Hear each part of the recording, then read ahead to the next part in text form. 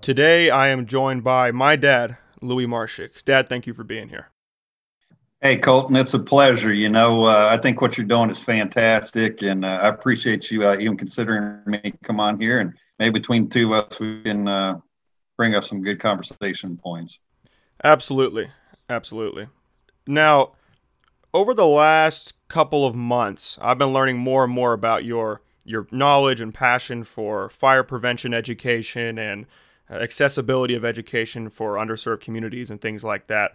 And and I know that even though you recently retired from the Oklahoma City Fire Department, you're still involved in a number of ways that we'll get into throughout this conversation.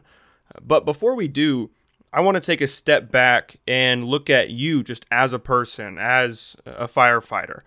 Was there a moment that you knew you wanted your career to be in the fire department? That's a great question because a lot of firefighters will give you the answer, and I believe it to be true that they grew up just wanting to be a firefighter ever since they were a kid. They had their costumes, and I didn't necessarily fall into that group. I've always thought firefighters were cool, and I thought they must do some really cool things, but I didn't think a whole lot about it until I got older.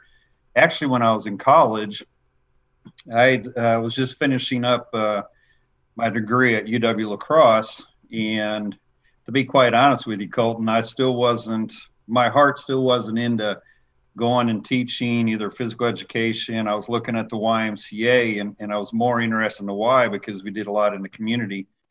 But a good friend of mine's father from Janesville, where I grew up, Janesville, Wisconsin, was a firefighter, and he was kind of your no nonsense firefighter. And he just more or less pulled me aside and serious about getting a job or whatever. And he said, I think you should look into the fire service and maybe something you're interested in. So it all began there a couple years a year or two before we moved to Oklahoma. And I started studying, learning a little bit more about the fire service. I took some tests. And the more I learned, I went ahead and got my EMT certification while I was in Wisconsin, and I learned the medical side of it at that point in time, and that's how it all kind of got going for me. And the more I learned, the more intrigued I was, the more I was interested, and it also was a job. I just started a family with your oldest brother, and we continued to grow as a family. And as a father, I also wanted to have a job where I could provide for my family. So it wasn't just about the heroism of being a firefighter and all the stuff you see on TV. There was also the opportunity to take care of my family. But then as time went on, I just continued to enjoy the job more and more and everything about it. But that's how I got started. And the first place I ever took a test was actually in Milwaukee, Wisconsin.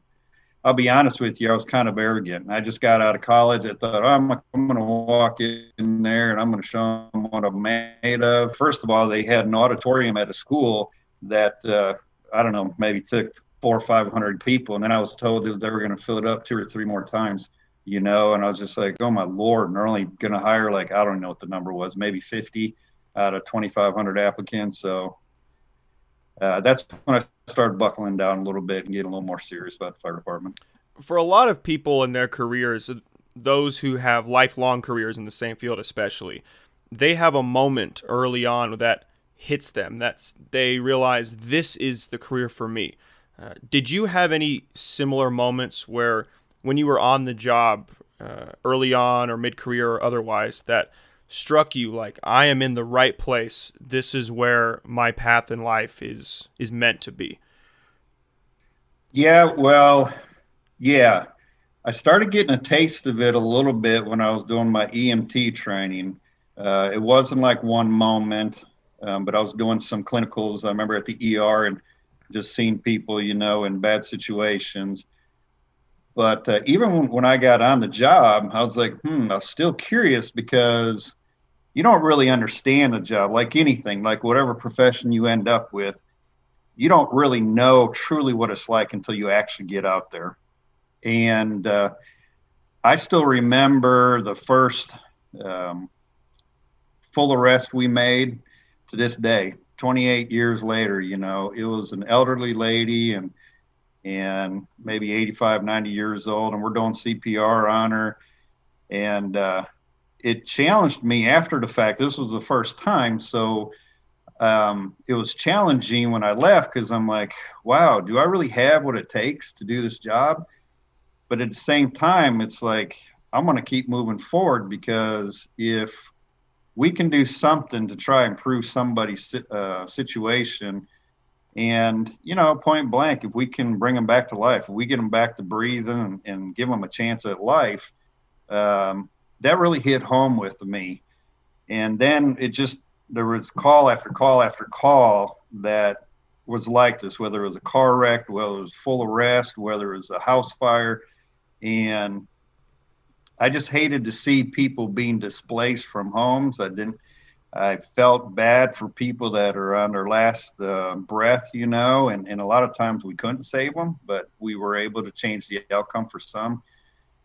And ever since being a young kid, I've always enjoyed, it feels good to help somebody. I enjoy helping people. And here was a chance where I could do it with a lot of great support with me. And so I would have to say that first call kind of woke me up, shook me up, whatever you want to say.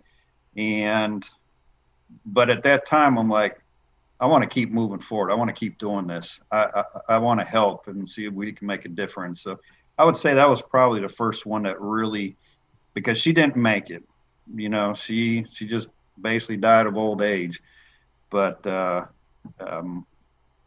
and then that challenges you a little bit as a human person too. So I liked everything about that call.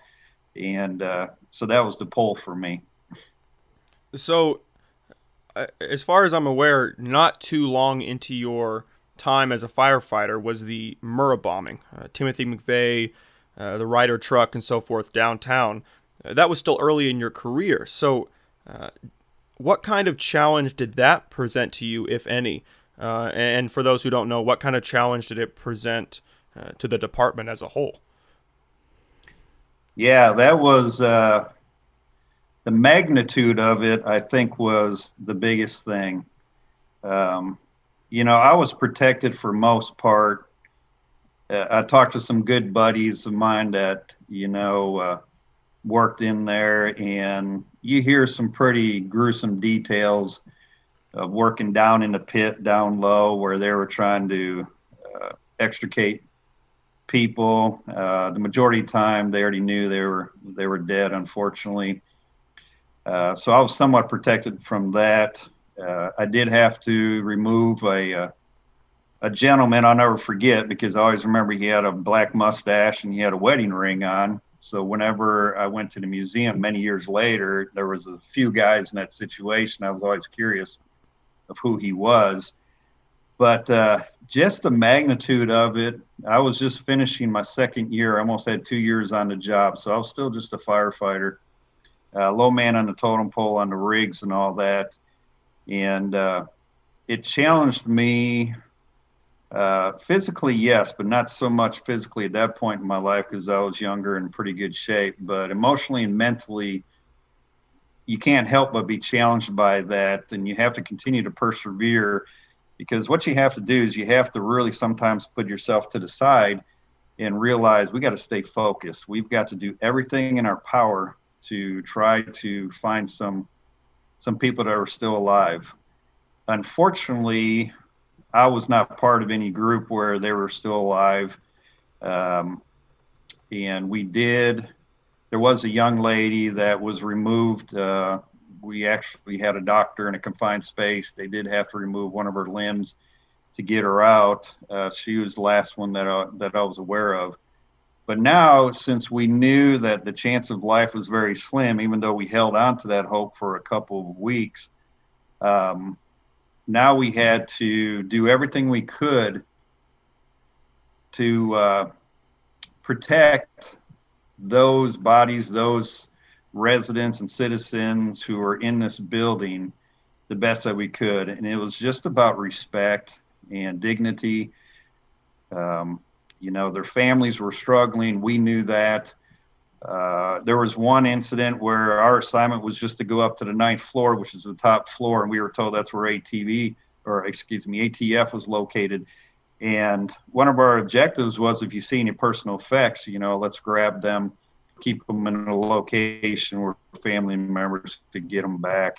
But the media in Oklahoma does a great job of informing. They were informing 24/7. For me, it got to a point where I couldn't watch it anymore. I was getting tired of hearing about it. I needed a breather. And when I look back many years later now, I believe I was very anxious. I had a high level of adrenaline. I didn't sleep very well.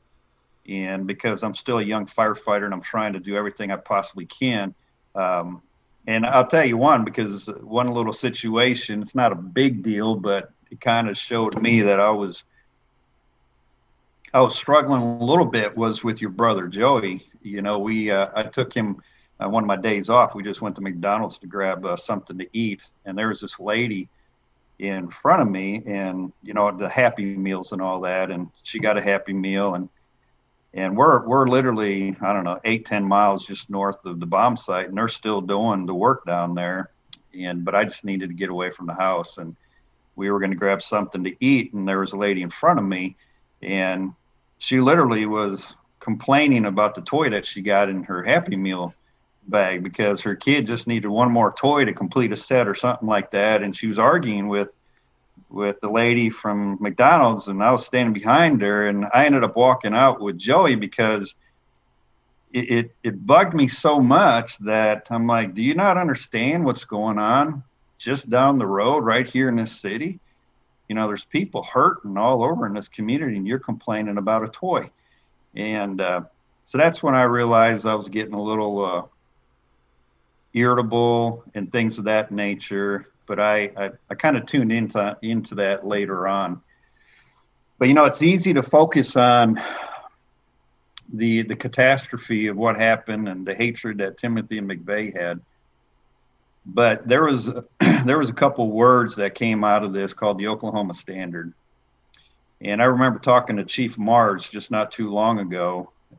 He was our fire chief during the bombing. A lot of people thought it was Chief John Hanson. John Hanson was the guy you saw on TV most of the time because he was our public information officer.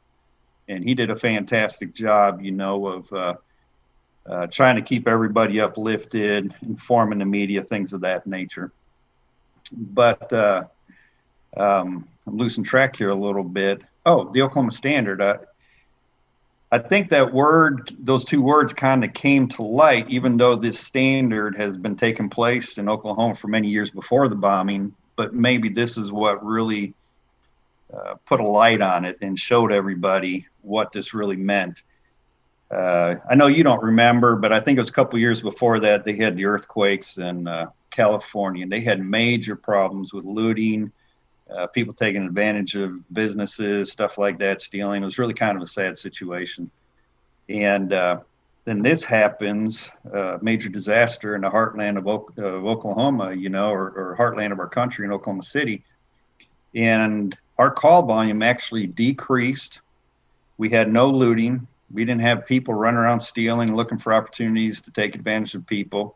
We had people lining up to give blood. We had people just asking, what can we do? They had prayer sessions all over the city. This community of Oklahoma City and the state of Oklahoma came together like, I heard stories about some of the guys from New York City. The first World Trade Center bombing, which was a small one, I believe it was down in their parking ramp, a few years before ours took place. We heard that some of their firefighters would have to walk a number of blocks to get a cup of coffee and then have to pay top dollar to get that cup of coffee, after this explosion.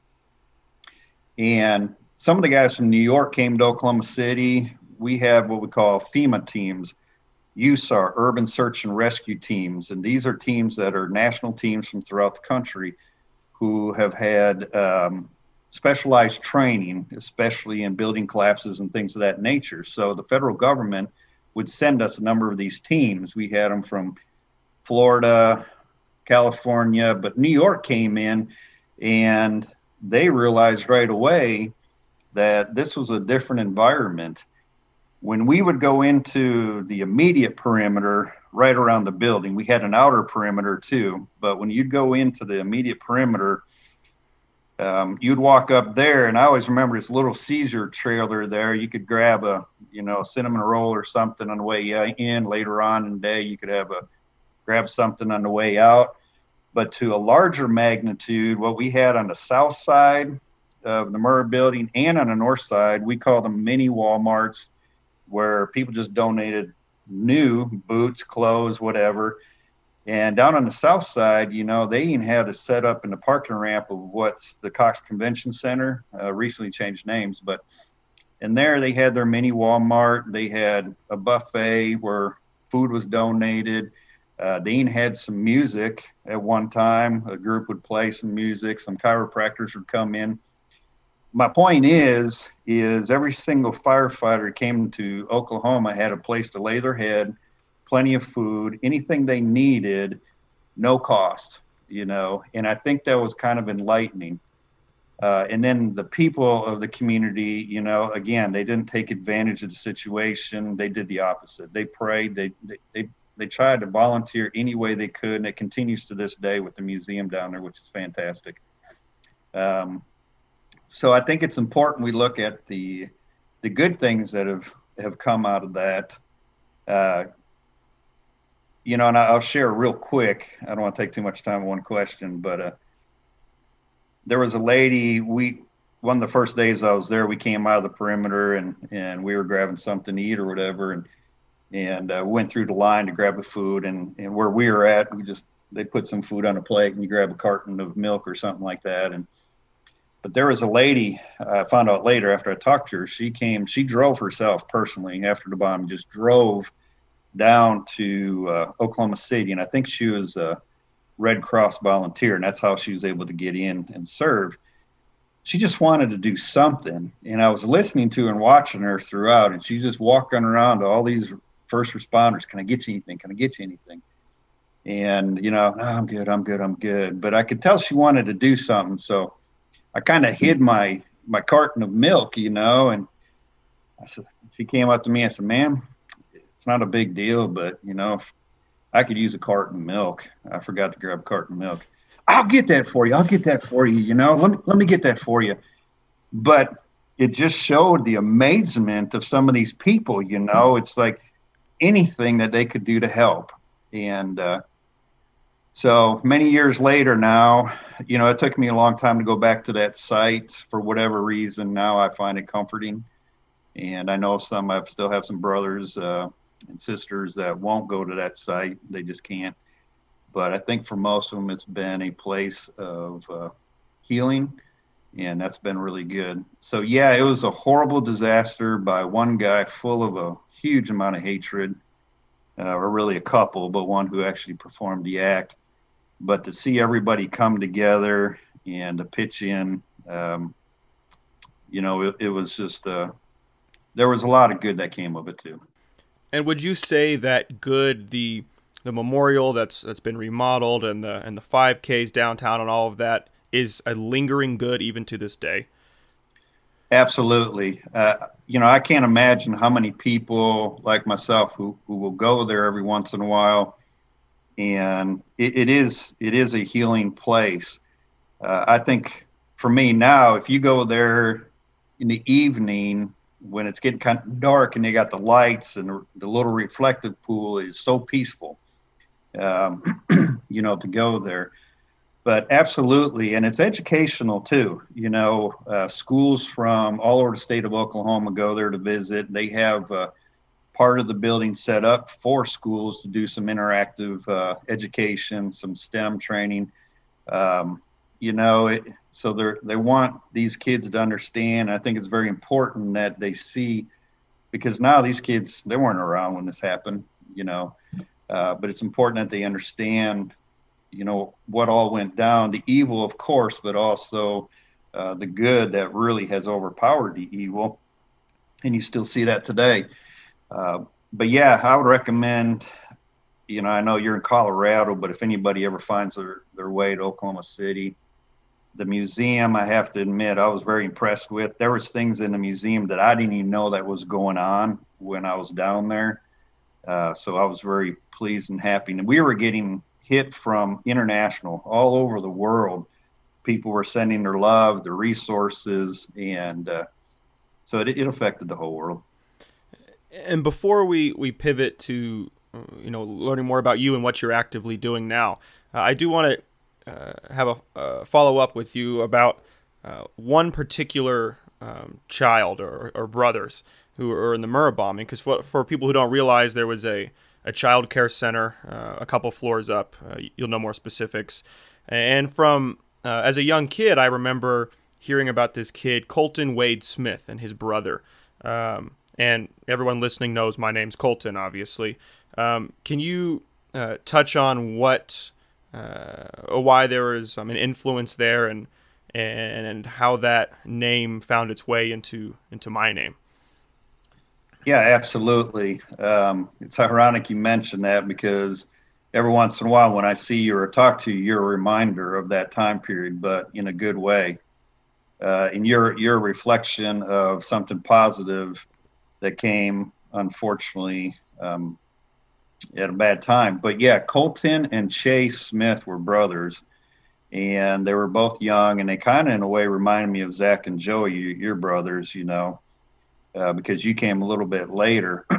But we saw a lot of their mother early on, the first couple of years after the Murrah building.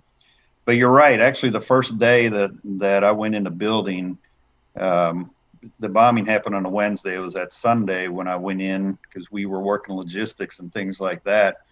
One of our duties was to go over again through the daycare center, even though it's already been searched 2 or 3 times by the time we got in there. We were double, triple checking. I mean, you had to. And it was emotional, though, because I still remember seeing teddy bears and kids' toys and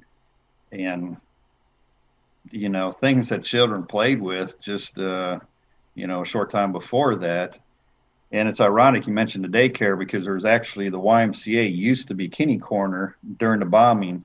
And we were always told if it would have been 15 minutes later, the explosion would have gone off. Those kids would have been playing outside.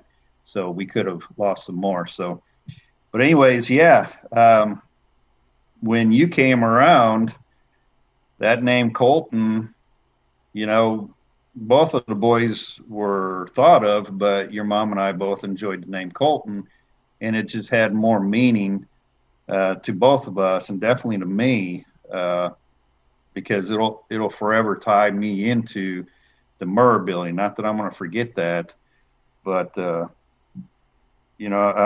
proud to be able to, and you're doing a great job of carrying his name too. That's very important, so that it's another way for us not to forget. Because those kids, just FYI, for those who don't know, they did not live. Their lives stopped right there at an instant. And right now, they would probably be 30 years old or pushing it, so they could have had lives too, but they got cut short. So, yeah, it was the perfect name for you. Well, I think about it pretty often, and I do try to do treks to the bombing memorial as they've changed it through class trips on my own or otherwise, because there's immense value. And as you said, even for me, someone who wasn't directly involved, there's this peace, this calming effect that, especially if you go out into the field by the water where you have the moment of impact represented by these chairs of all the different lives, and the smaller chairs, of course, are the children, and it gives a point of reflection, which I've always valued and found really grounding, even though it had to come out of something so horrendous. Absolutely. Now, that's obviously Oklahoma City, 25 or so years ago. But let's go into now. Let's look at where we are now and how we want to move forward, and how you're actively trying to help move things forward for Oklahoma City or fire prevention at a larger scale. So before we do that, what has your role been in the Oklahoma City Fire Department? Were you just on the rigs, and then had a transition to something like public education? And then how did that turn into something like risk reduction that you're trying to be involved in now? Yeah, actually, now that I look back, I'm grateful. I tried a few different things, but for the first 21, 22 years, I was on the rigs. I was at the fire station, working the 24-hour shifts, and during that time, I promoted through driver rank, which is sergeant lieutenant. And then I also promoted as an officer, where in Oklahoma City it's captain. And a couple years later, you automatically go to major after attending another officer's academy. So yeah, I promoted through those ranks, but I think it was about 2005 opportunity for me to work with the new recruits coming on. So one of them just got promoted to district chief, and there's another one who's a battalion chief. And it's nice to see these young guys, get to where they're at right now. I'd like to think that maybe our training staff had a little bit to do with that. We tried to give it our best shot. But I did do 18 months as a training officer, and then I went back out to the stations. And then about, like I mentioned, 21, 22 years into my career, I started looking at, maybe trying to do something different. You'll hear this as a firefighter, this is a young man's job, a young woman's job.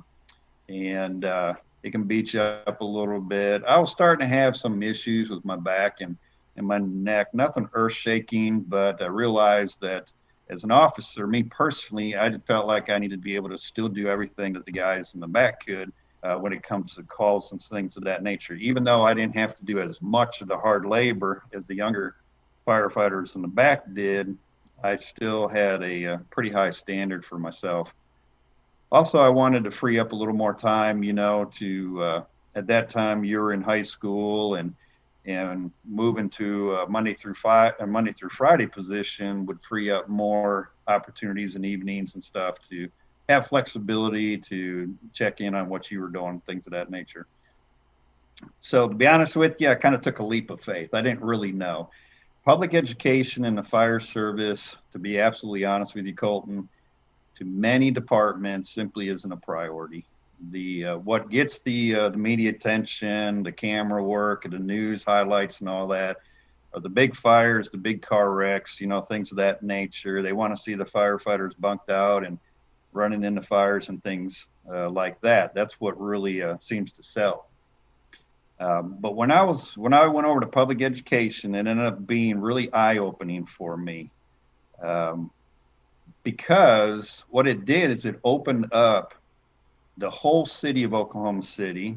Because in the fire service, for those who aren't familiar, you get assigned to a fire station, and we call that our first in district. And we know that first in district like the back of our hand. That's our puppy, we know everything, the ins and outs, streets, everything about it. But after a while, you kind of get tunnel vision. You tend to forget there's this whole other city. We still got the rest of Oklahoma City, and this is a big city. So when I went to public education, again, I've always enjoyed kind of teaching. I got to meet a lot of people in the Oklahoma City area.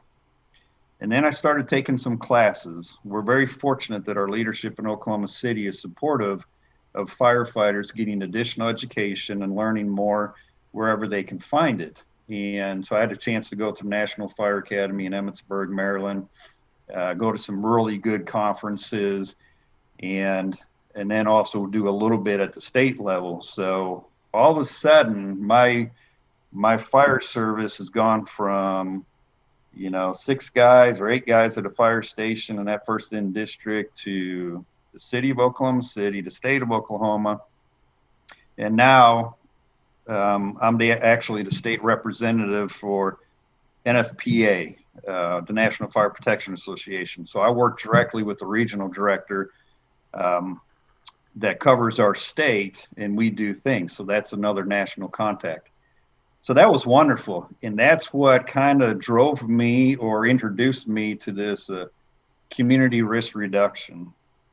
And then the last year, I had a friend of mine who's the PIO, Chief Fulkerson, and he's still our PIO.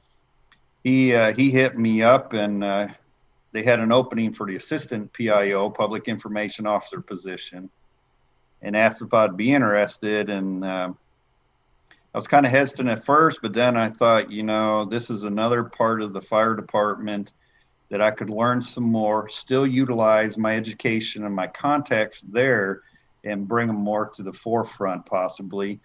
And I also learned more because I'd now be officed with the administrative staff, the command staff, and I got to learn more from them too.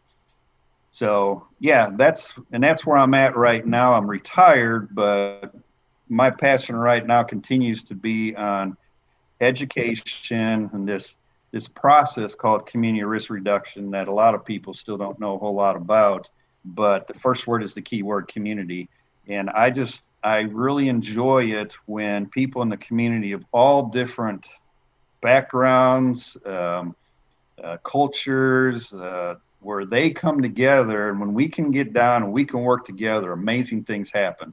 We got a lot of work to do in that area, but we're taking some good steps. And that also led me, because during my time in public education, I was part of this coalition called Safe Kids or Safe Kids Oklahoma.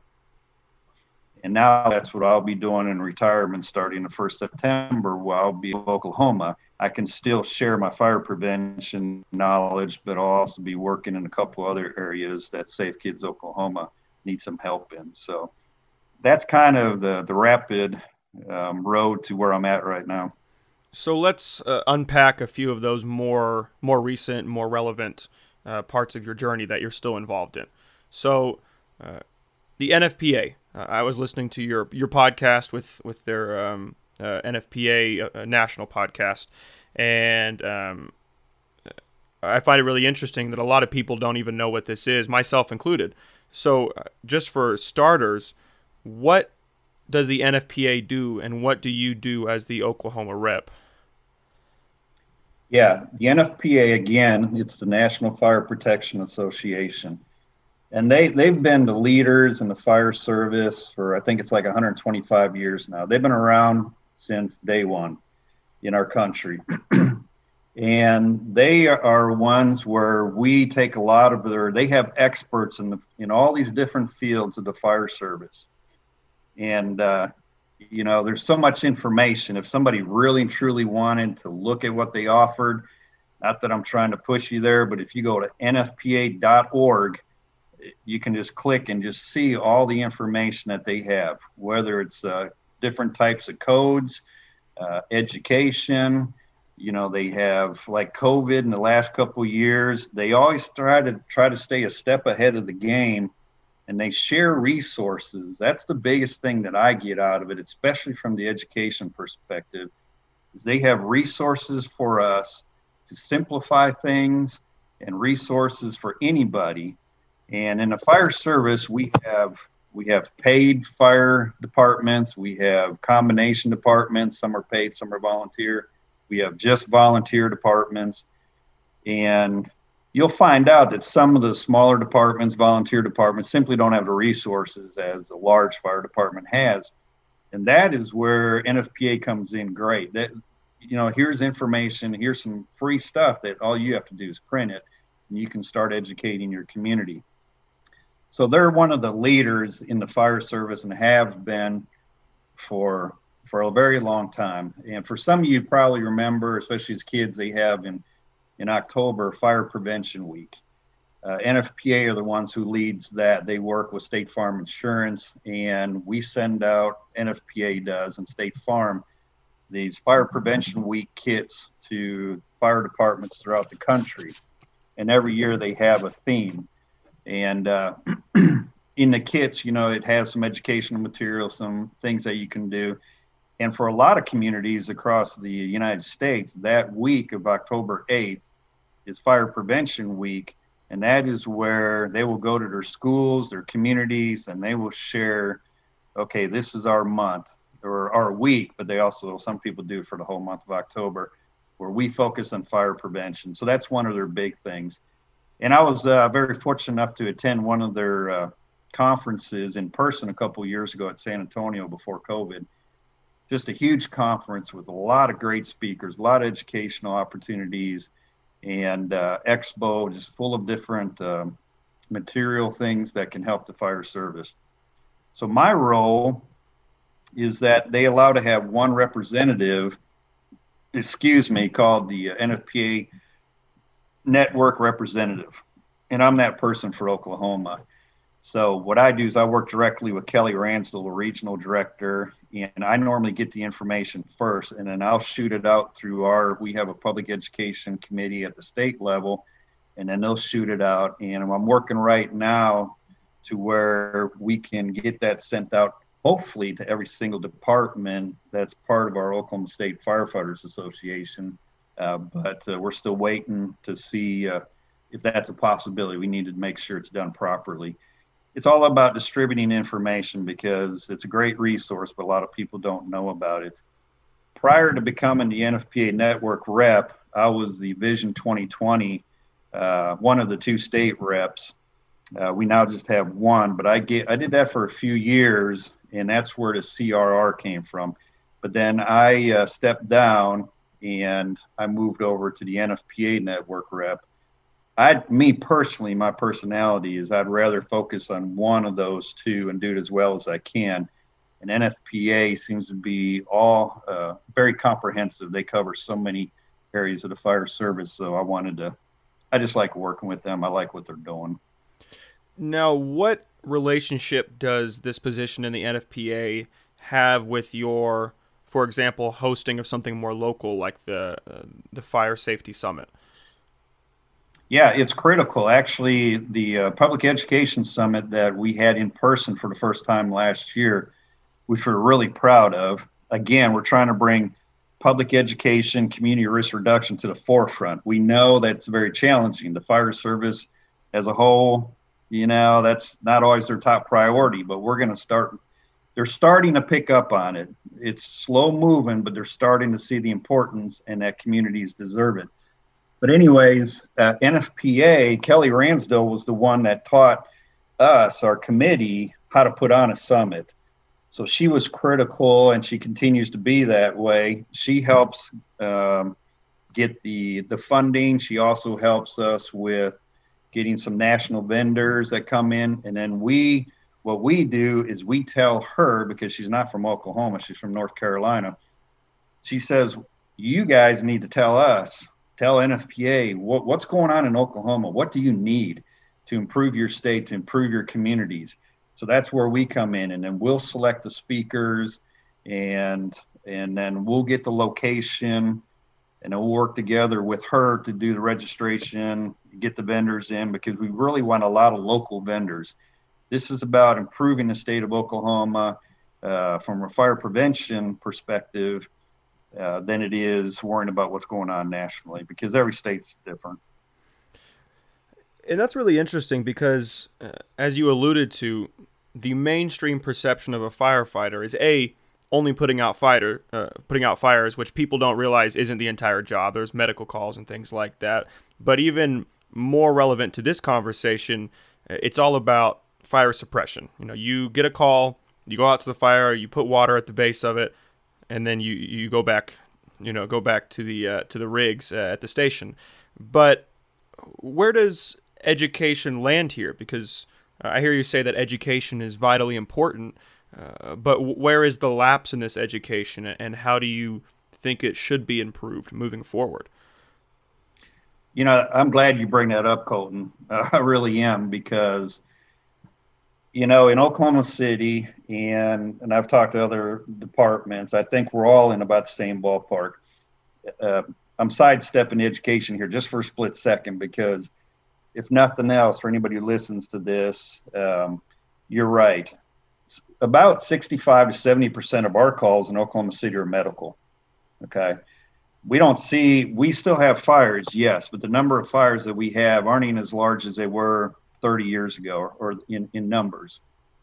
The reality is we're still called the fire department, and we'll probably always be called the fire department because of tradition and things of that nature, and that's what people recognize us as. But really, we want to educate our community And we did this through our Citizens Fire Academy, which was one of the programs I led while I was in public education. We are much more than just fire. We are an all hazard response agency, which means literally we will get called for anything. We've been called for a mosquito bite. We'll get called to, still get your kitten out of a tree, dogs stuck under the shed, to medical calls, to any sort of natural disasters, whether it's flooding, tornadoes, everything you can imagine. We got one station designated for hazmat where these guys are highly trained in hazmat. We now have an urban search and rescue team. Like we talked about the Murrah building, that was one of the things that came out of the Murrah building. We have paramedics at every single fire station. 28 years ago when I got on, that was not the case. So we continue. We even have a helicopter search and rescue team where we work with the United States Army, the Army National Guard. They provide the helicopter and the pilots. We provide the rescue workers. So we are so much more than just fighting fire and so much more than just suppression. So I'm glad you brought that up because that's a point where some people just still, and I get it, we're the fire department. So some people grew up just thinking we did fire, and I get that. But anyways, the education perspective is huge because what it is, and let me back up for a second, prevention and education, it's not like this is something that's brand new to the fire service, okay? I'm sure for a lot of you that are older now, when you're a little kid, you got a chance to go up to the fire station and meet the firefighters and see their rigs, and they gave you a tour and showed you the equipment, maybe got to spray some water and stuff like that. That's education right there. It's not as set up and organized as a regular education program, but it is education. We would also go out when we get invited to the schools, when they'd have a fire alarm, and we'd be there and we can give them pointers and things of that nature. So it's not really brand new, but we're in a world now that is changing dramatically. We are more diverse than ever. We have technology, which is just blowing up the world, good ways, bad ways, but, you're getting messaging that way.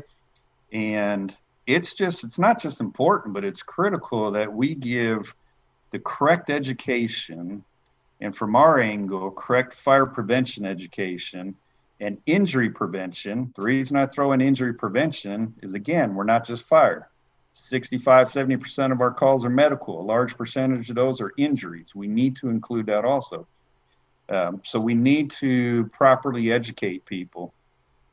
And, you mentioned as an NFPA representative for the state of Oklahoma, we have what we call an EMAC. It's emergency messaging.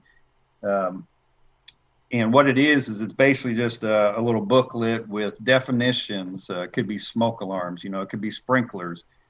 And what it's all about is sharing the same messaging, the same wordage here in Oklahoma that we're sharing in New York City or out in the state of Washington.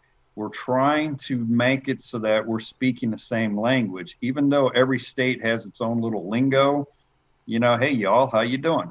Guys up north say you guys, whatever, and there's a lot of other ones where people can get confused. If you say this word in the north, it's okay, but you say it down south, that may not be so good, depending on what the word is. So NFPA has made an effort to make sure we have the same proper terminology when it comes to education. And I'm proud of that. It's something we don't utilize enough, but I'm all for that.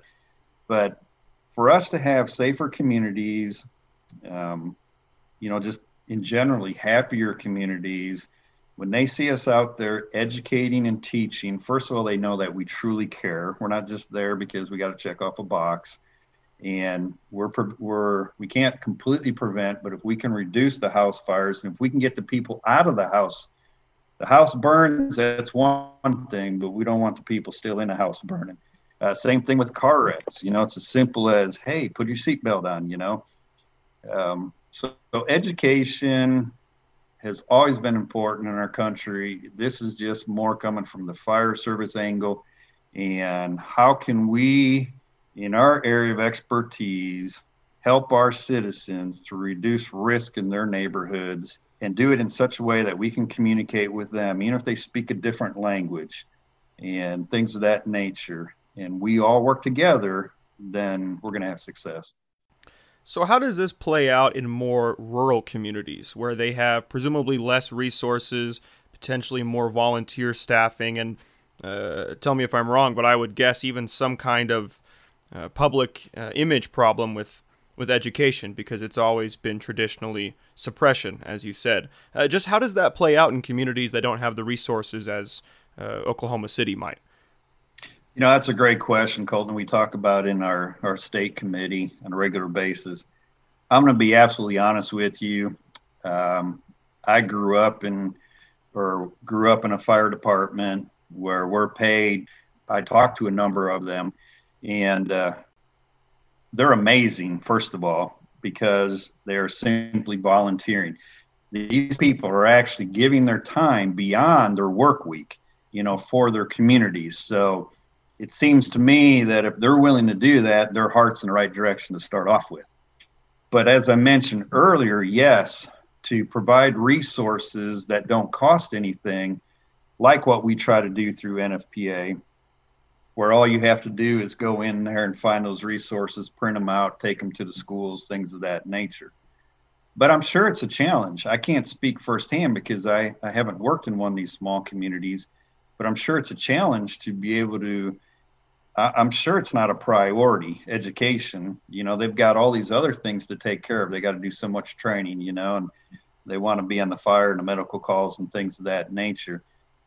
But I think it's forward thinking on any department, and there's some out there that are volunteer or very small that see the importance of putting a component of education in there. I think is amazing for a couple of different reasons. You are showing that you care, but when you start going door to door and you're bringing in smoke alarms and you're giving them basic education on other possible hazards around their home, yeah, they know that you care, but you're also bringing your community together.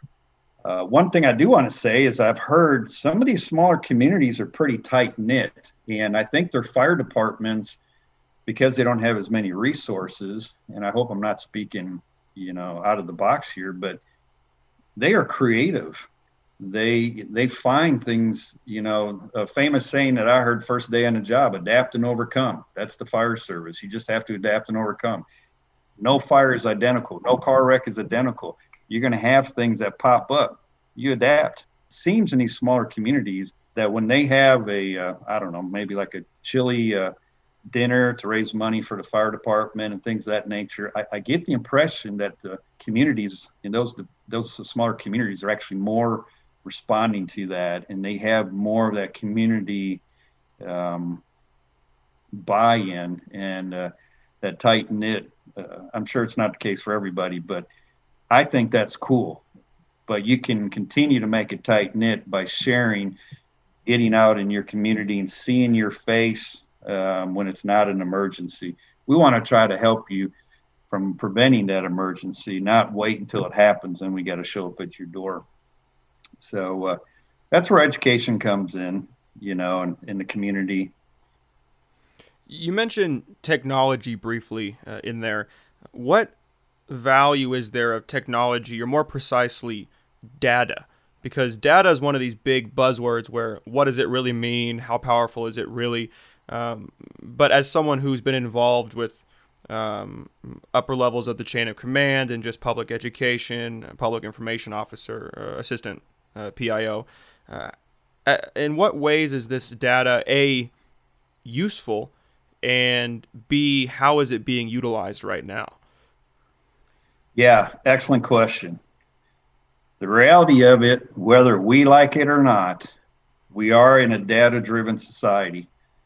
And from everyone I've talked to and the leaders of communities and city leaders, they want to see something that says that you're actually doing this, that, and that, and you're actually making a difference. You can talk until you're blue in the face, but I want to see numbers. And that's just the reality of it. So This is a multi-level question because data in the fire service, we've been very fortunate in Oklahoma City. We just changed our records management system, how we collect data. We've always, when we get back from a call, whether it's a medical fire, any type of call, we have an incident report that we fill out on the computer, and then that goes into the records management system.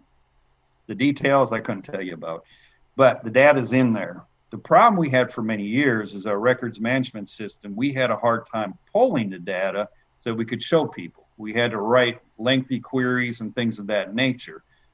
So I can tell you now in Oklahoma City that has since changed. They're still going through the bumps of this, but it looks great. Now they're going to have the capabilities to be able to pull numbers a whole lot quicker, and multiple people will be able to pull them. So now we've got hardcore evidence to show our leaders and to show our leaders of the fire department, things of that nature. So the fire service, remember, we're firefighters. A lot of firefighters are like, I don't want to fill out any of this. What's the point? The point is we need it to justify our jobs ultimately and why we're doing what we do. But when we talk about community risk reduction, which we may talk a little bit more here, the data part is a key piece. Based off the data, we can tell, and I can tell you, like say in Oklahoma City, we've got a large Hispanic population, the fastest growing population. We have an Asian population, with Vietnamese being the largest of the Asian population. And we can gather from this data, if we look and we say, okay, we've had a number of house fires in this lower income area of the Hispanic population, and we see that, and it's an ongoing issue, then that tells us we got to do something about it. It's our responsibility. We know it's there. We need to do something. Now, through education and community risk reduction, we can go into that area. We can get advocates and partners like the Latino Community Development Agency.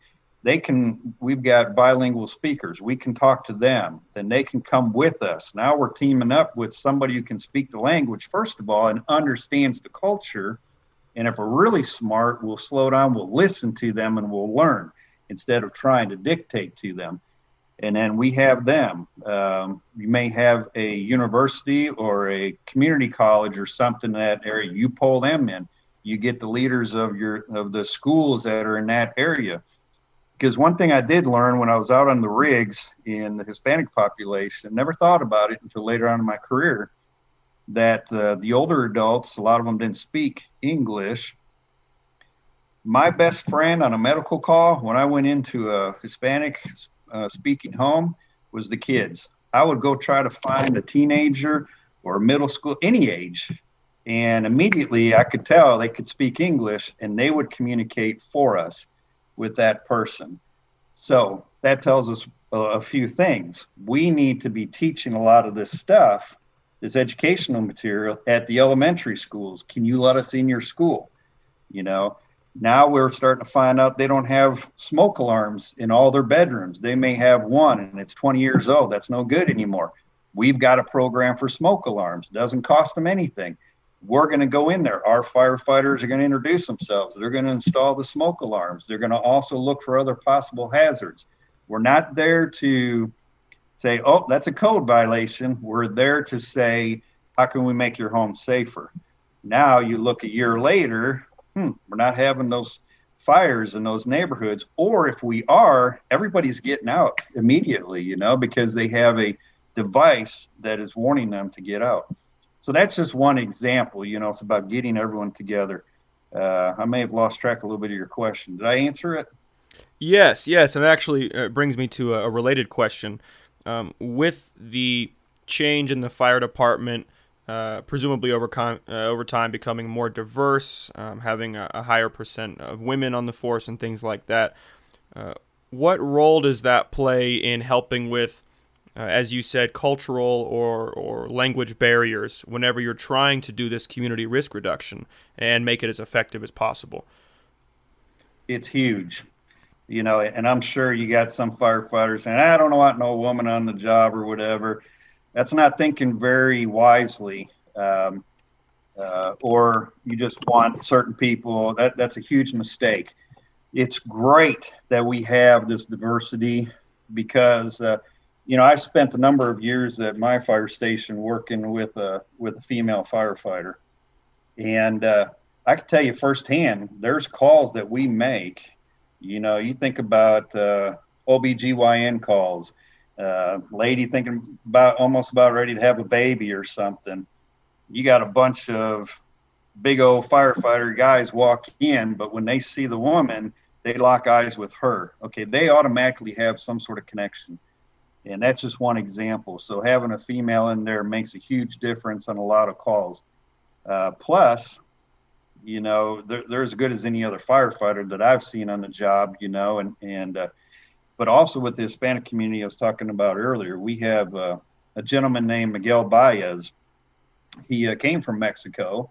He's now a U.S. citizen, worked his way through the whole process, and he's been a firefighter for us. And he actually took my spot in education, and he has a great tie-in with the Hispanic community, as well as some Hispanic leaders in the state of Oklahoma. So he's connecting our fire department with the Hispanic community probably like never before. And with that comes trust. He's also going around educating these young men and women who may have an interest in the fire service that, hey, it's okay, man. I'm Hispanic. I'm on the job. You can come too. And they start looking up to him. So the tide is changing.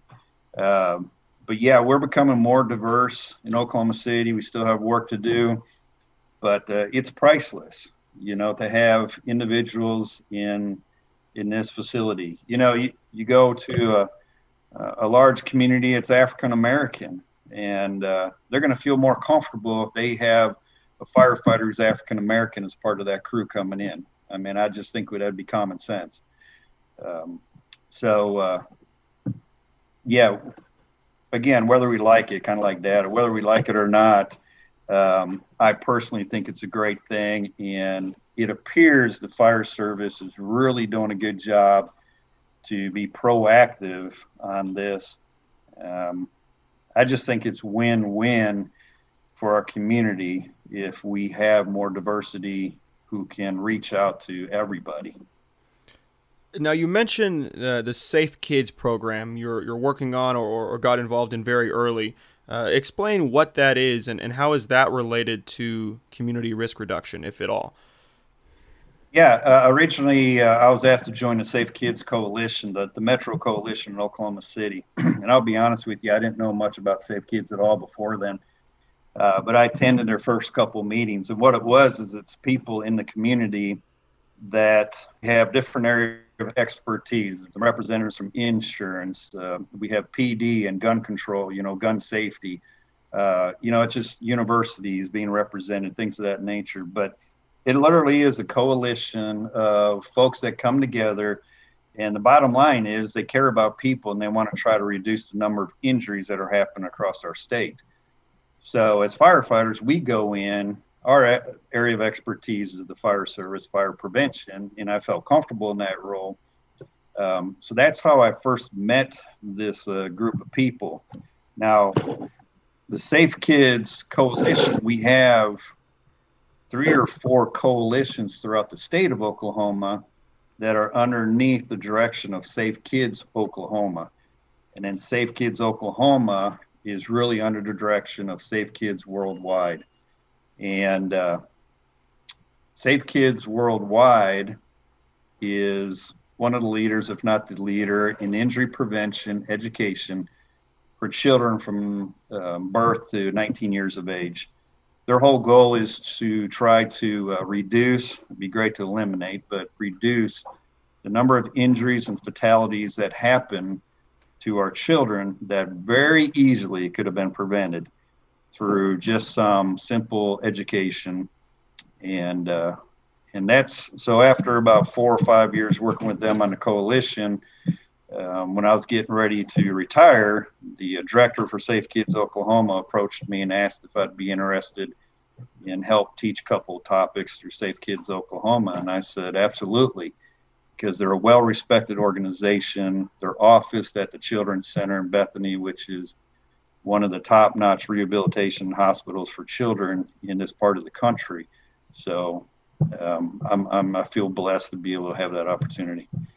So, what does the future of CRR, community risk reduction, really look like in Oklahoma or otherwise? Is it programs like this Safe Kids program and coalitions that really are leading the way, or are there other avenues that are yet to be explored? Well, the easy answer is sky's the limit, but let me just give you a brief history, just in case there are people listening and wondering where in the world does community risk reduction process even come from.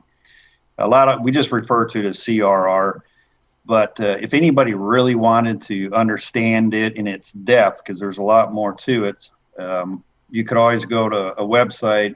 It's called strategicfire.org, and that is the Vision 2020 website. Keep in mind, this community risk reduction was initiated through the fire service throughout.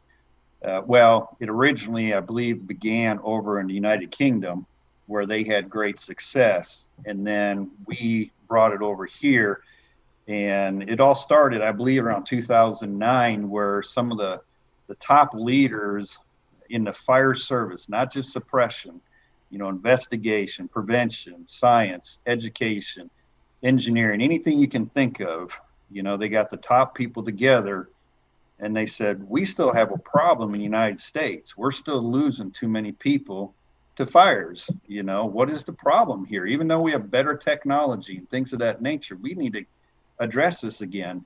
And that's how they are addressing it, is through this pretty comprehensive program called Community Risk Reduction. So it all began with Vision 2020, and you can get really in depth if you want to go to that website.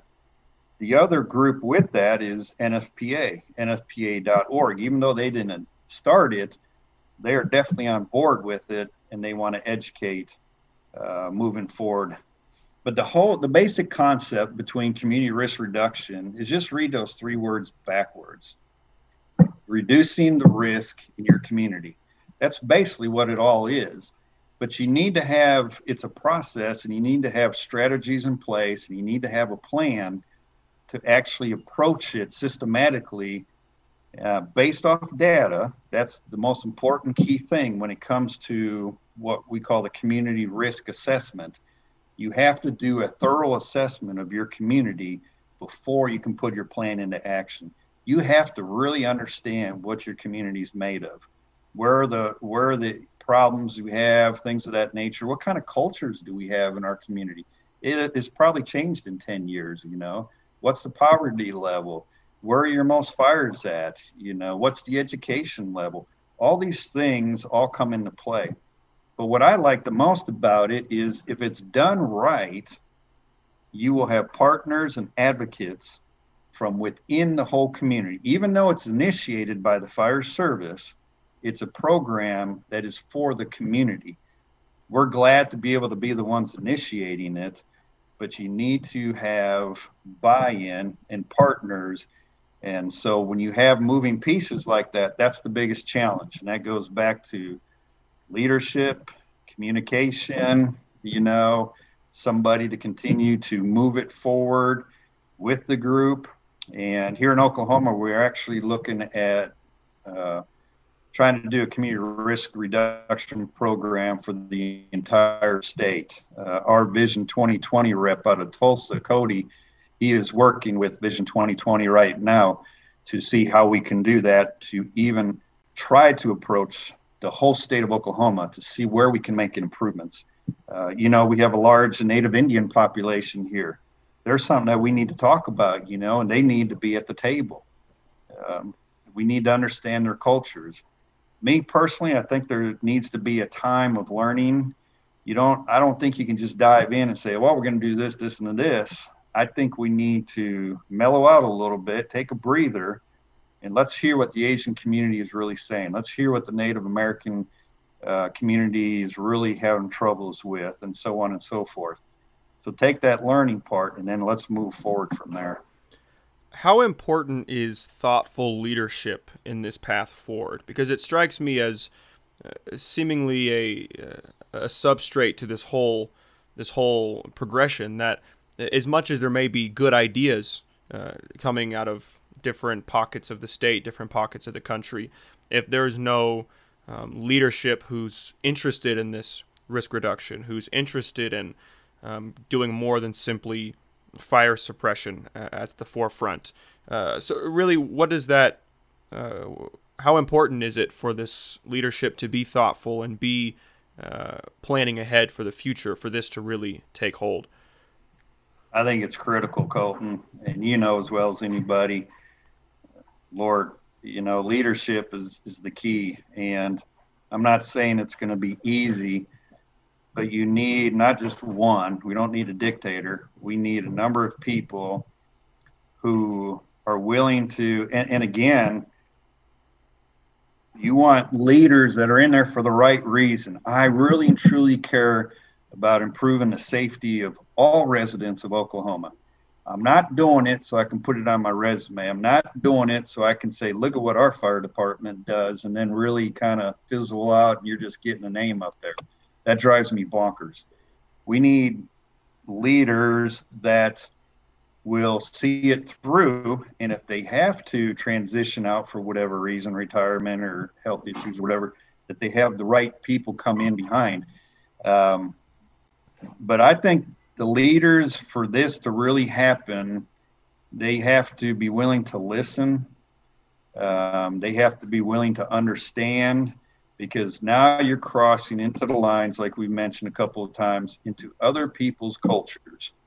I had the chance to work with the Vietnamese community. Great experience. And at one of their events, it was really neat. They were showing respect towards their country, but then they followed up. I think they had like one of their ceremonies, they would have a national anthem for their country. They're remembering their culture. They're remembering their family, the things they knew and things that they love. Then they followed it up with the national anthem of the United States. We are so grateful to be in this country. We're grateful to have these opportunities. So we still need to honor and respect their culture, but at the same time, let's see if we can bring all of our cultures together, which I think is feasible. But you got to have those people. We call them champions. You got to have the champions from each of those communities to jump in there, to lead the way and work together with those other champions, and then good things will happen. So, yeah, that's a slippery slope. You can see that at any level. We see in our country right now, leadership is that word, I think, is, I'm not sure. There's a lot of different forms of leadership, but, without getting political or anything, we need good leaders who have good morals and good values. I think more than anything has a decent ethical foundation and then can accept and listen to other people's views. Aside from leadership, what other challenges do you foresee getting in your way or even just pushing back along this journey towards a more preventative fire department? Yeah.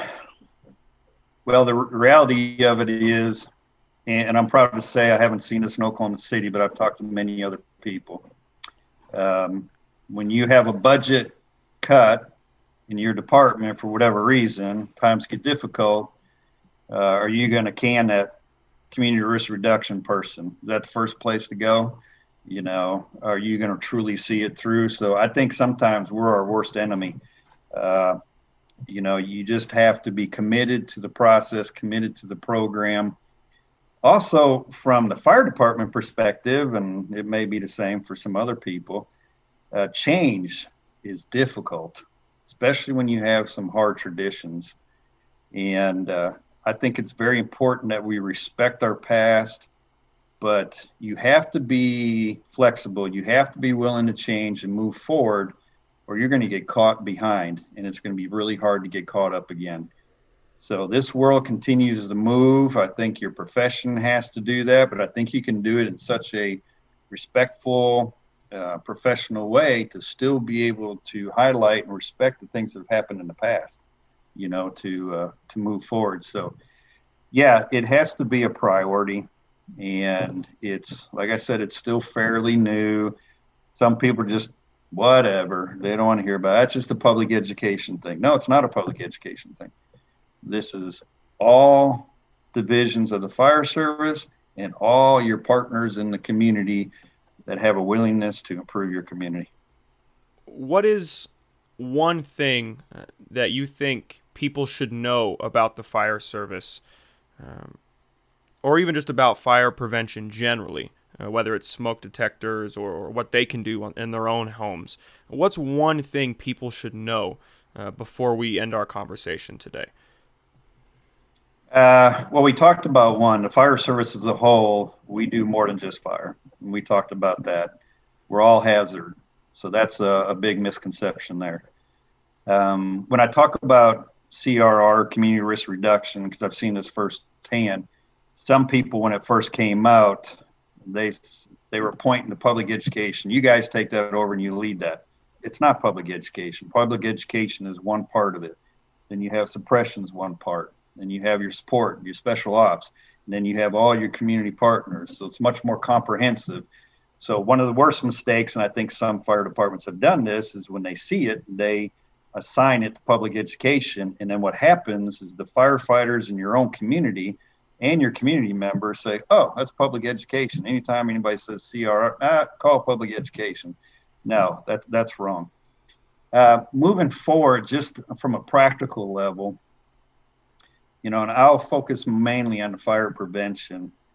In Oklahoma, in just the last year, unfortunately, we're not proud of being towards the bottom in the country for fire fatalities. And our state fire marshal, who was the United States Fire Administrator, is working with our committee, and we're getting very proactive, and we're getting ready to put a program into play to address this issue. But we lost a complete family last year in a mobile home fire, and then we lost another couple and two firefighters that were trying to get that couple out in another mobile home fire. And then we had a number of other cases where people died in fires. And the reality was all of them, from what I understand, none of them had a properly operating smoke alarm. And I heard you brought that up.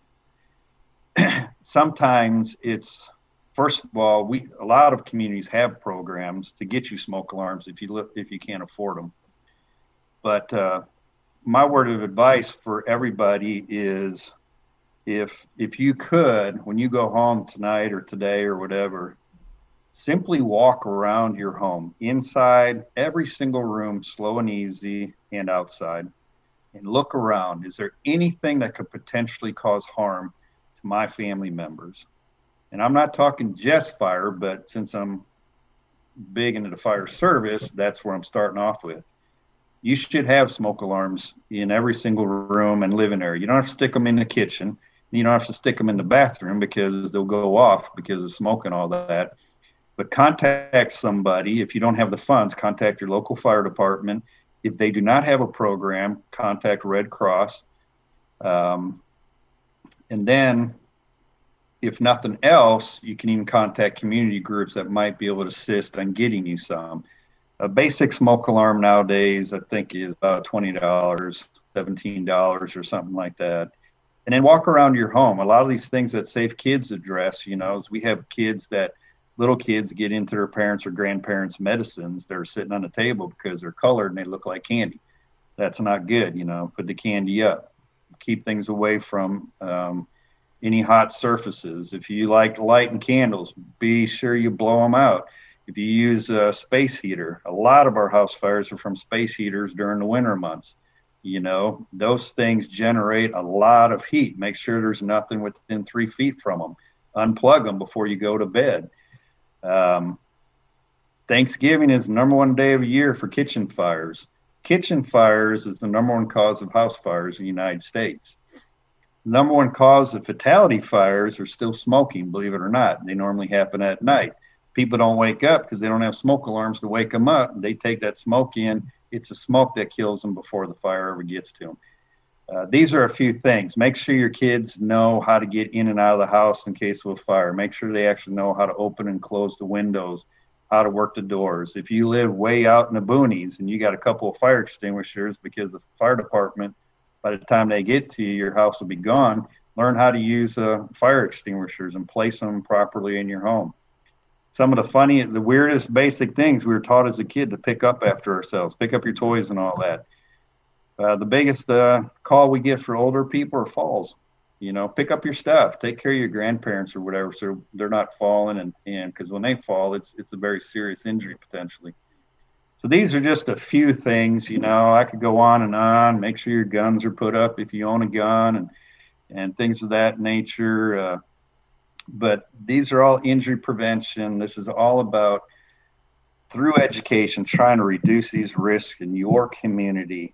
And NFPA has some great material, safekids.org, abundance of amount of injury prevention material. And I'm not just throwing them out because I'm familiar with them, but, well, I guess I am, because I am familiar with them, and they have great material. I know there's other organizations too, but those are good starting points. It all comes down to the number one priority in the fire service has always been life safety. Always. Nobody wants to attend their kid's funeral. That's absurd, Then also community-wide, to protect our families, protect our communities, and just enjoy life maybe just a little bit better. And I'll leave it at that, bud. Well, Dad, I appreciate you taking the time to sit down and talk with me, because there's a lot more to the fire department, the fire service, and just community, risk reduction generally than people realize. As great as it is to be perceived as the guys who come whenever your stove catches on fire, that's of course really important. But there's also so much more to it. And as you're mentioning, you're at the forefront of new initiatives to make this prevention even more effective and to save even more lives, which, as you said, of course, is always your priority. So I really appreciate you taking the time to sit down and educate me along with everyone else listening here today. Hey, if you don't mind me saying, Colton, just real quick, I applaud what you are doing, and you're offering a format here, whether it's just 2 or 3 people tuning in, or you get a couple thousand, whatever. You're offering a place where people can just openly discuss as adults, knowing that the way we're made is imperfect, and we're not going to agree on everything. That's a given. But when people can come together with calm minds and talk things through and all that, that's when we're going to have success. And whether that's really happening or not in our country, I like to think it is sometimes. Sometimes maybe we're being shown that it's not. I don't really know. But what I do know is when you have platforms like that and you're talking about any type of topic, and you've had some excellent topics, this is where good things will come out of it. And your generation, you guys are leading the way, and you're going to be leading the way more moving forward. So I just pray for all of you guys that you continue to be able to have these open discussions, and that you have good common sense times to speak and to understand. We talked about that earlier. We all come from, nobody knows my heart, and I don't know your heart, and I don't know your history, and I don't know the guy's history down the road. We all come from different places, but that could be a benefit instead of something that we look down upon. So if we could just listen and take the time to learn from each other and understand a little bit more of each other. So I applaud you, and anybody who's doing anything similar to what you're doing. We need this. Lord, we need this more than ever. And anyways, thanks a lot for what you're doing. Absolutely. And of course, better than almost anyone.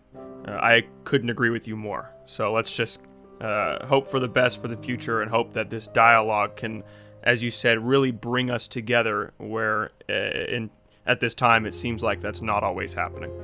Right. All right. Well, I appreciate you coming on, Dad. All right. Love you, bud. You take care. Love you too. Thanks. All right. Bye-bye.